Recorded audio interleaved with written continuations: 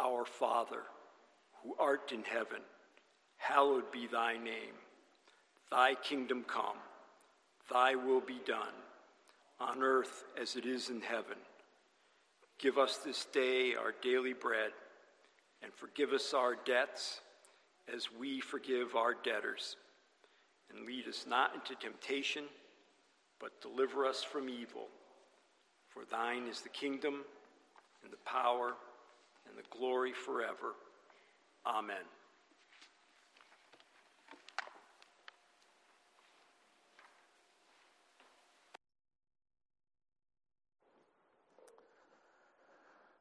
Now join me by taking your copy of God's Word and turning in the Gospel of Luke to chapter 24. Luke chapter 24 today, beginning to read in verse 36, picking up after the account of Jesus' appearance to the disciples after the Emmaus Road experience, where now they are back in Jerusalem talking among themselves, talking among the 11 who are gathered there and many other disciples besides, and the Lord comes and appears even in their midst. Today we're going to read Luke chapter 24, beginning in verse 36, and then on to verse 49.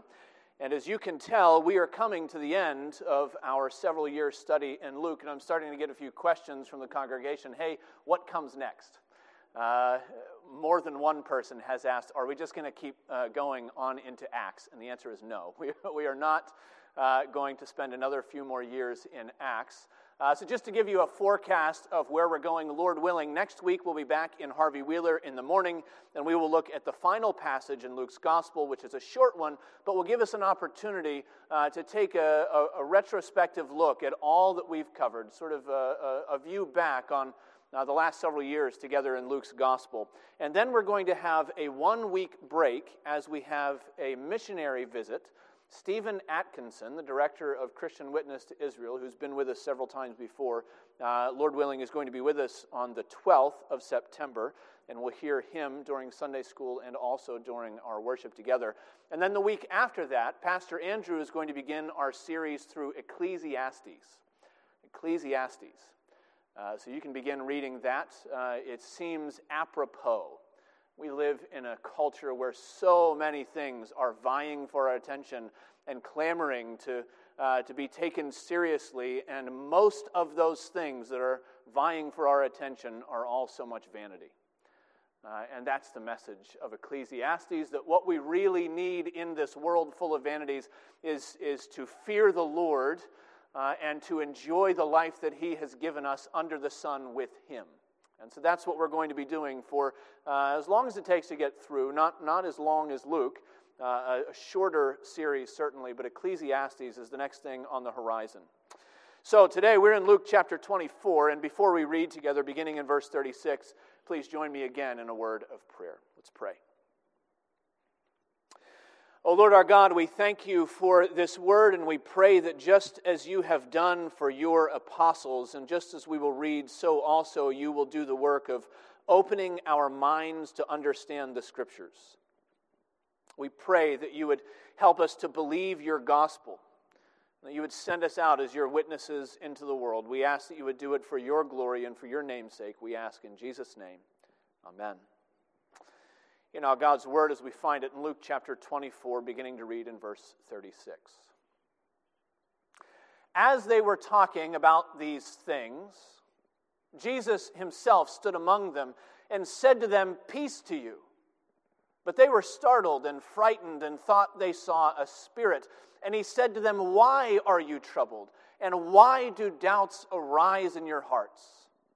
See my hands and my feet, that it is I myself. Touch me and see. For a spirit does not have flesh and bones as you see that I have." And when he had said this, he showed them his hands and his feet. And while they still disbelieved for joy and were marveling, he said to them, "Have you anything here to eat?" They gave him a piece of broiled fish, and he took it and ate it before them. Then he said to them, "These are my words that I spoke to you while I was still with you, that everything written about me in the law of Moses and the prophets and the Psalms must be fulfilled." Then he opened their minds to understand the Scriptures and said to them, "Thus it is written, that the Christ should suffer, and on the third day rise from the dead, and that repentance and forgiveness of sins should be proclaimed in his name to all nations, beginning from Jerusalem. You are witnesses of these things, and behold, I'm sending the promise of my Father upon you, but stay in the city until you are clothed with power from on high. Thus far, the reading of God's holy and inerrant word. May he add a blessing as we study it together today. When my children were even younger than they are now, I began that annoying habit that dads often develop of scaring them at any chance I got. Startling probably is a better word, a softer way to put it. I would hear them toddling along, and just in time I would hide myself around the corner waiting for them to come, and I'd jump out and I'd watch their little eyes go wide and their little hearts skip a beat. I don't know why I did it, but it's a dad thing to do, and I did it. But you know how it goes. The things that you have done to your children, they learn to do to you. The things that you have done to your children, they learn to do to your wife. And so more often than not, it seems that when we send the children upstairs for bedtime, one of them will rush in and hide on the other side of the mattress waiting for an unsuspecting parent to walk in, and they pounce. And it happens so often that I pretty much expect it, but they still sometimes get me. And that seems to be what's going on here in Luke's gospel. As we've been going through this 24th chapter in Luke, it seems we get the sense that the disciples are just on the verge of real faith in the resurrection, finally. The description has gone at the beginning of the chapter from outright disbelief when the women return from the tomb to burning hearts on the road to Emmaus, and then to the declaration in verse 34 that the Lord has risen indeed. It feels like any moment they wouldn't be surprised if Jesus showed up and if he was talking with them and if he was standing with them, if he was reassuring them with the gospel. And yet, even though they almost expect it, they're all caught off guard when he actually appears. Whatever it was that they thought they were ready for, whatever they thought they were willing to believe, they found out that the gospel is far more wonderful than they could have imagined. It's far more real than they expected. Maybe this afternoon, it'd be good if you were startled into seeing the Savior that you thought you expected all over again. When Jesus appeared to his apostles, his disciples gathered together on the first Easter night, he didn't show up just to get a reaction out of them the way that I do when I scare my children. No, he showed up not to get something from them, but to give something to them. He showed up to give them the proof that they needed. In other words, he showed up to make the gospel believable. This is our first point, that Jesus appeared to make the gospel believable. Now, Luke says it happens while these two Emmaus disciples are still breathlessly relating the experience they had on the road, the way that Jesus was revealed to them in the breaking of the bread. Verse 33 said that after Jesus was revealed to them, after he vanished from their eyes, they arose that same hour and returned to Jerusalem. And the 7-mile trip back to the city was probably at a faster pace than the 7 miles away from the city when they were so sad and downcast. Now they're gathered together, and before they have time to relate it all, while the words are probably still on their lips, the excitement is still in their heart. Verse 36 picks up, says, as they were talking about these things, Jesus himself stood among them, and he said to them, peace to you. It is a subtle indication of the direction that the conversation is about to go. The resurrected Savior shows up with his apostles, his disciples, and he comes proclaiming a message of peace.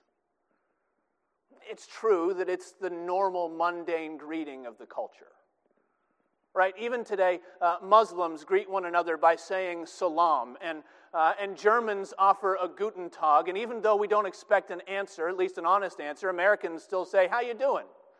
right? And there's a sense in which peace to you is the normal, mundane, sort of subconscious, rolls off your tongue kind of normal answer. But I have a really hard time imagining that Jesus is doing nothing more than offering some small talk here. In Eric Metaxas's biography of Dietrich Bonhoeffer, he describes Dietrich's father, Karl, early in the book. And he says that Karl Bonhoeffer was a genuine man. He was thoughtful, he was sincere, and then as a measure, almost as evidence of his sincerity, he says that what really set Karl Bonhoeffer apart was that he refused ever to speak to anyone in catchwords or cliches. Dietrich's sister Sabine wrote that their father had too firm a grip on his own emotions to allow himself ever to speak a word to us which was not wholly suitable. And should we expect any less from Jesus Christ? Here in resurrection glory, here gathered together with these disciples who all of them had failed to keep their promise to follow him to the death. And he shows up in their midst. He comes declaring peace. There's nothing to fear. All is well. All is accomplished. He is not here to berate them. He's here to reassure them. He's here to give them the proof of what their eyes were just beginning to see and what their hearts were just beginning to believe. But even when he appeared, the disciples were not ready for what he saw. For what they saw, This is almost certainly the same appearance that John records in his gospel in chapter 20, verse 19. And there in chapter 20 of John, he says that the doors being locked where the disciples were for fear of the Jews, Jesus came and stood among them. Now notice what he doesn't tell us. He doesn't tell us that Jesus walked through the walls, though some pastors will tell you that. He doesn't say that Jesus mysteriously unlocked the doors somehow. He doesn't tell us how it happened. He simply says that it did. That Jesus appeared. He stood among them. Maybe he stepped out of that unseen heavenly realm that always surrounds us and into the realm, into the dimension of material sensation.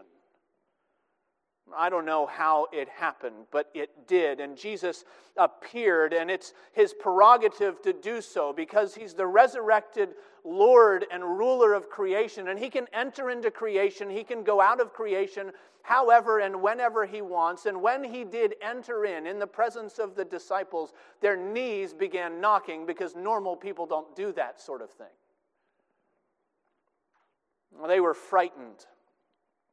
Leon Morris says that their fear was the natural reaction to the supernatural. You see it in Scripture. Angels appear and grown men fall on their faces. The angel of the Lord ascends in the smoke of the sacrifice, and the parents of Samson, Manoah and his wife, they hit the deck. Jesus stands among them, and the apostles are terrified. But he's there in gentleness. And he says to them, "Why are you troubled? Why do doubts arise in your hearts? See," he says, "touch. It is I myself." You know, on Good Friday, all of the disciples' hopes for a messianic kingdom died a humiliating and gruesome death on a Roman cross. But Jesus is here telling them now that hope is alive.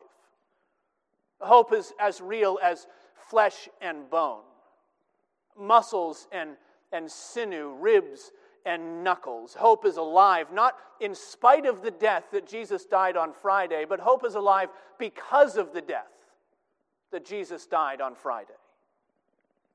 It's why he directs their attention to his hands and to his feet. Luke is being delicate, and that's the way that he treats the crucifixion and all of the gruesome details that go with it. Luke is pretty delicate, but the reason for the hands and the feet is that is where the nail marks were. The nail marks that Thomas so desperately wanted to see in order to believe, there was the evidence that this was not just some smooth-talking doppelganger who had shown up and was trying to deceive them all. This is the same Christ who suffered, the same Christ who died. This is the same Savior who was raised again, who now proclaims the peace of forgiveness and reconciliation with the Father. And as proof of it all, he offers the remnants of his atoning death for sinners. We should consider the significance of that for a moment. Christ is raised in resurrection glory, wonderful perfection. The perishable has put on the imperishable. The mortal has put on immortality, and yet the nail marks are still there. They're still visible. They might be different. They're probably not bleeding. They're certainly not painful, but they're seeable. They're visible. And here, if you ever needed it, here's permission for you to disagree with John Calvin. Calvin didn't believe, he wouldn't have sung the song that we sang today. Hail him, the Lord of love. Behold, his hands, his side, rich wounds, yet visible above.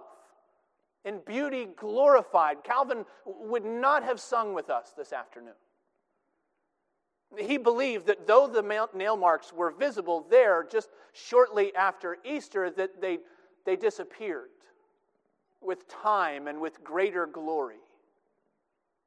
He wrote of this passage, he says, "It's a foolish and an old wife's dream to imagine that he will still continue to bear the marks of the wounds when he shall come to judge the world." Is it really so foolish? Is it really so foolish to imagine that the resurrection is somehow more glorious because of the nail marks rather than less? In John's revelation, he said that he saw the lamb standing as though it had been slain. That's who Jesus is. He says that he saw the elders, the living creatures, fall down on their faces, and they sang a new song, "Worthy are you to take the scroll and open its seals, for you were slain, and by your blood you ransomed people for God from every tribe and language and people and nation." What is the glory of the resurrection other than the fact that though he died, yet he lives? That though he was slain, yet he was raised. That though he was condemned, yet he was vindicated. And now in vindication and resurrection glory, he's seated at the right hand of the Father, and he always lives to make intercession for the saints by the blood that still speaks a better word than Abel's. Now, his crucifixion is not something that's going to be forgotten with time and with greater glory. And so he said to them, "Touch me and see." He said, "Put your hands and put your eyes on my flesh and my bones." He's not a disembodied spirit. He's a resurrected Savior. And it says that when he said this, he showed them his hands and his feet. He showed them those glorious wounds that won our salvation. And while they still disbelieved for joy, while they were marveling, Jesus ate a meal of fish right in front of them. Don't try to answer the questions, right? Don't try to work out in your mind, how did that happen? And how did that go? The point is not the question of whether or not Jesus' resurrected body needs to eat. The point is that Jesus' resurrection body can eat. Right? He's got a mouth and he's got teeth just the same as you've got a mouth and teeth. And he ate the fish as one more kindness to disciples who were still limping along in their weak unbelief. Jesus appeared and he gave proof of the gospel. He appeared to make the gospel believable. And it's a reassuring reminder that Jesus wants his people to be convinced of the resurrection. Have you ever wondered what Jesus thinks about your doubts? Have you wondered what Jesus thinks about your intellectual hang-ups or about the way that we all sometimes seem to limp along like the apostles and the disciples, where one minute it feels like we're growing in our faith and the next we're stumbling all over these doctrines that we've proclaimed, professed that we believe 100 times over. Have you ever wondered what Jesus thinks about that? Is he just waiting to wag his finger in your face and say, grow up already? Why don't you just fake it until you make it like everybody else does? Is that what Jesus thinks? Or does he lead you gently? Does he give you his word and spirit to nurture you, to cause you to re-examine what you believe, why you believe it, so that you'll grow stronger in faith each time he resolves those uncertainties that will inevitably arise in your life? Another pastor said that in this passage, Jesus takes his disciples' doubts out into the open and he deals with them. That's what he's doing. He does the same for us. He appeared as proof. He came to make the gospel believable. He also came to make the gospel understandable. Here's our second point. That Jesus appeared to make the gospel understandable. Now, 2 weeks ago, I told you this was a theme that Luke was going to develop in this last chapter of his gospel, and we have seen it. That every time the disciples are unsure of what's going on, when they're stumbling over the resurrection, whether it's at the tomb, whether it's on the road, whether it's here in the room together, Jesus points them back to the certainty of what he said and back to the certainty of what the Scriptures have to say. That same pattern is repeated here, though this time Jesus mentions, he says, everything written about him in Moses and the prophets and the Psalms, all of it must be fulfilled. And that threefold division is pretty important. That encompasses all three major divisions of the Old Testament Scriptures, the Torah, the Nevi'im, the Ketuvim. In other words, the law, the prophets, and the writings. All of it is encompassed in these three divisions. And the point is that just as Jesus doesn't want his disciples to believe in an unexamined gospel, neither does he want them to believe in a disconnected gospel. He doesn't want them clinging to some good news that seems out of step with what they know God has been doing since the foundations of the world, all of his interactions with humanity. He wants them to be able to connect the dots and say, this is what God is about. This is what God has always been about. This connection problem, this is why some of the apostles had an issue with Jesus' agenda for the kingdom of God. This is why Peter confessed that Jesus was the Christ and then immediately said, no, Lord, you will not lay down your life as a ransom for many. That won't happen to you. Because the way that the Jews read the Scriptures, they turned and saw an essentially triumphalistic view of what God was going to do in the world. According to their reading of the Old Testament, Messiah cannot die. According to their reading of the Old Testament, Messiah cannot be conquered. But now, on the other side of Easter, it is imperative that the apostles understand that the death and the resurrection of Jesus is the saving miracle. The saving miracle that all Scripture up to that point had been looking to. This is where forgiveness is to be found. This is how God the Father can pour out his Holy Spirit upon all of his people. This is how the God of covenant steadfast love will keep all the promises that he's made since the days of the patriarchs and the prophets. All of it hinged on the glorified, resurrected flesh and bone of Jesus of Nazareth. And what these men needed to make sure was the connection between the Bible they had always been reading and the Savior who was standing in front of their eyes. And so Luke says that Jesus opened their minds. And that's the missing piece. Twice before in Luke's gospel, he's told us of other times where the truth was right in front of them. Jesus was declaring it to them in plain hearing, and yet their minds were not open. Luke chapter 18, beginning to read in verse 31.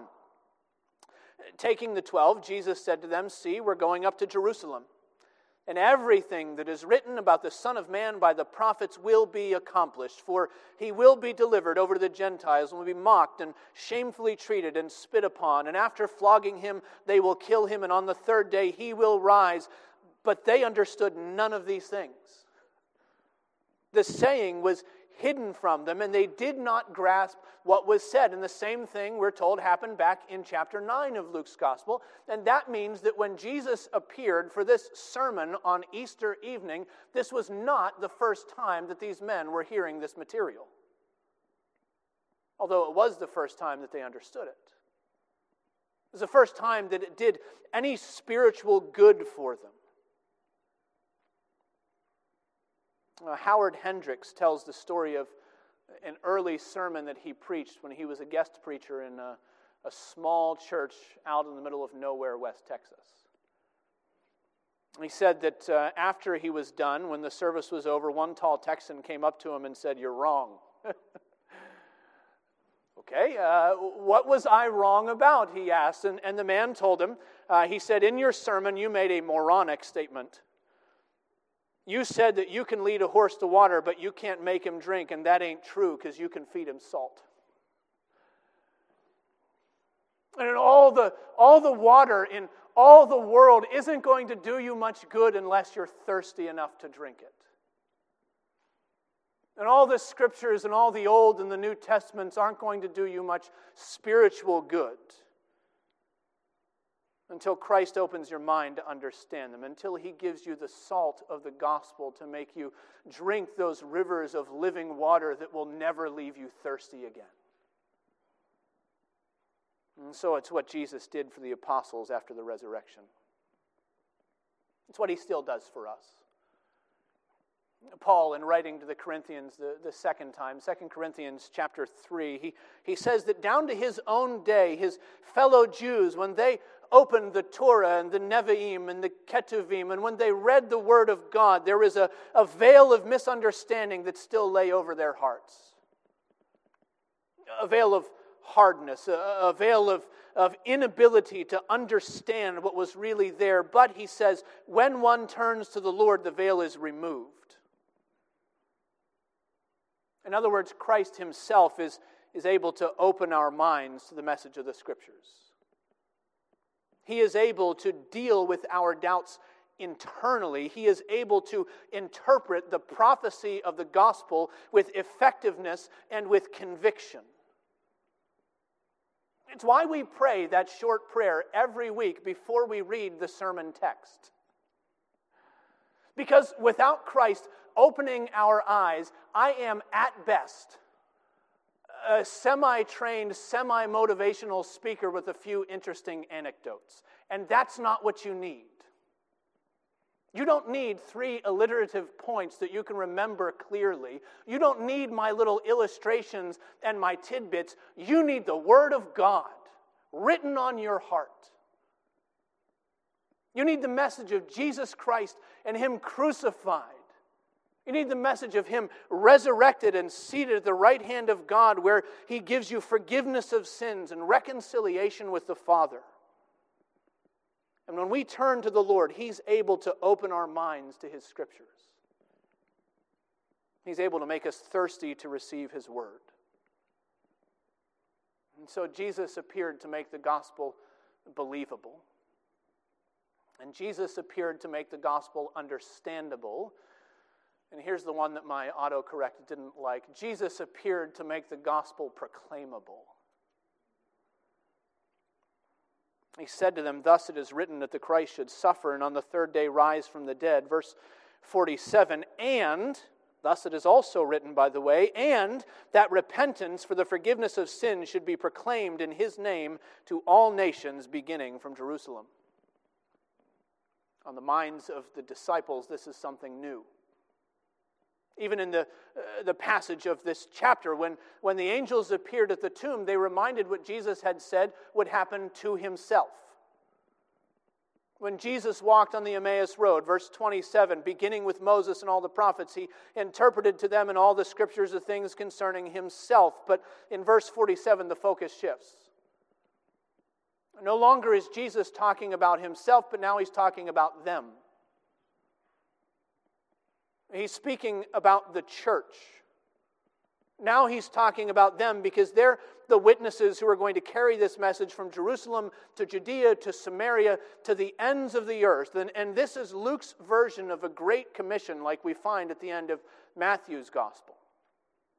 And in fact, each of the 4 New Testament gospels end with some sort of missional mandate for the church to take the gospel and to go out into the world and to make disciples. And it's a way of grounding us when we come to the end of the story of Jesus' earthly ministry. It's a way of keeping us centered on what the church ought to be about. You know, there are all kinds of things that the church can be about. There are lots of programs. There are charities. There are political causes that we could throw ourselves into headlong. There are ideals and there are isms and there are issues that confront us with the way that we live in our nation and our culture and our way of interacting with the world. And with all of that before us, what is it that the church ought to be busy with? The church ought to be busy with proclaiming the gospel. That's the answer from the Gospels. That puts our finger on the greatest need of the human condition, the need for reconciliation to God through faith in Jesus Christ. This is the mission of the church, to proclaim the gospel. And probably by this point in the discussion, where Jesus has already opened their minds, you imagine maybe that the disciples are starting to get it. Now it's coming home for them. Jesus has dealt with their doubts. They've seen him with their own eyes. They've touched him with their own hands. Their minds are open to understand the Scriptures, and Jesus is giving them this commission to carry the gospel to all people. You can almost hear this rising crescendo among the apostles, and the crescendo, the resounding note, is this note of witness. Right? They are his witnesses. In the midst of a crooked generation, they are his witnesses among people perishing in their sin. They're his witnesses who have seen what all the prophets longed to see and did not see. What the angels rejoice to witness from afar, but not for themselves. This crescendo is rising, and their hearts are pounding, and they can't wait to find somebody, anybody, to grab and share the good news with. And that's when Jesus says, hold on.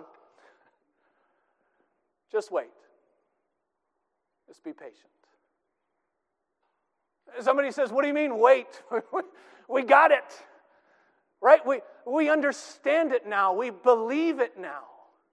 We've got all the evidence that we were supposed to have. You've unlocked this code of the Scriptures. What do you mean, wait? We're ready to go. What else could we need? And Jesus says, not yet. Wait for the promise of my Father. Stay in the city until you are clothed with power from on high. Obviously, Jesus means the Holy Spirit that's going to be poured out about 50 days from now on the Sunday of Pentecost. And it's a warning to them, I think. It's a warning to all of us that merely getting it isn't enough for the spread of the gospel. To every tribe and tongue and nation on earth, merely getting it is not what we need. The spread of the gospel is a matter of spiritual awakening. It's a matter of new birth from heaven and not from the labors of men. The gospel only ever faithfully goes out, and the gospel only ever faithfully gets received when the power of God is working to open lips as well as hearts. And if we attempt it in our own strength, we're attempting the impossible. And so Jesus told them to wait. Now, we know from Luke's second book how powerfully the Holy Spirit came, and that book shows us the chronicle of the Holy Spirit's work among the church. What Luke says is the continuing work of the Spirit of Jesus. We know that in the second book we find men who formerly cowered, locked in a room for fear of the Jews, and we find them standing in the temple precincts declaring a salvation that can only come through the man Jesus Christ.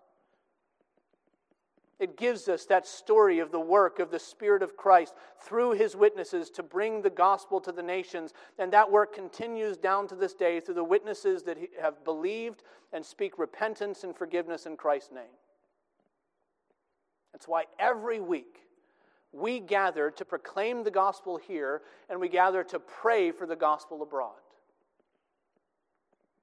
That's why every week we send our money. It's why over the years we have sent our members with prayer for the Spirit's work through their work. Because we believe that the Lord is calling the church to a global mission, and because we believe that Christ still empowers His church to fulfill that mission. It's also why we need to pray and seek the Spirit of God to make us witnesses in the places that He sends us every day. Could you imagine, perhaps, having a conversation with the apostles? You're somehow transported back in time, across the ages, across the miles, and you sit there with the 11, and can you imagine the conversation if you told them where you live, and who you work with, and who your neighbors are? Massachusetts, is that somewhere near Tarshish? No.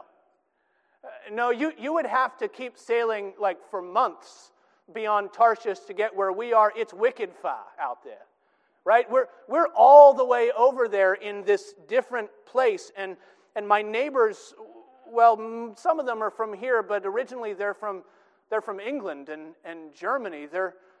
They're from India, they're from Cambodia, they're from Cameroon, and they're from Nigeria, and they might look at you with those wide eyes and say, "That's incredible. You mean to tell me that you live in the ends of the earth?" That's the goal. That's where we've been trying to get to. You mean to tell me that you live in a place where the nations have come to you? That's amazing. How's the gospel work doing there in Massachusetts? What are the kinds of conversations you're having with all of these people around you? Conversations. Let's see. Well, there's soccer practice for the kids. We talk about that. Yeah. And well, some of my neighbors, they like to talk about climate change, but I just changed the subject. And then there's been this whole weird global pandemic thing, and we spend an awful lot of time disagreeing on what our government should or should have been doing about it, and there's this great new show on Netflix. How do you think the rest of that conversation goes? I think it goes an awful lot like the conversation that Paul had when he arrived in Ephesus and he found some disciples who were already there, and he asked them, "Did you receive the Holy Spirit when you believed?" And they said, "No, we haven't even heard that there's a Holy Spirit." Except we have, haven't we?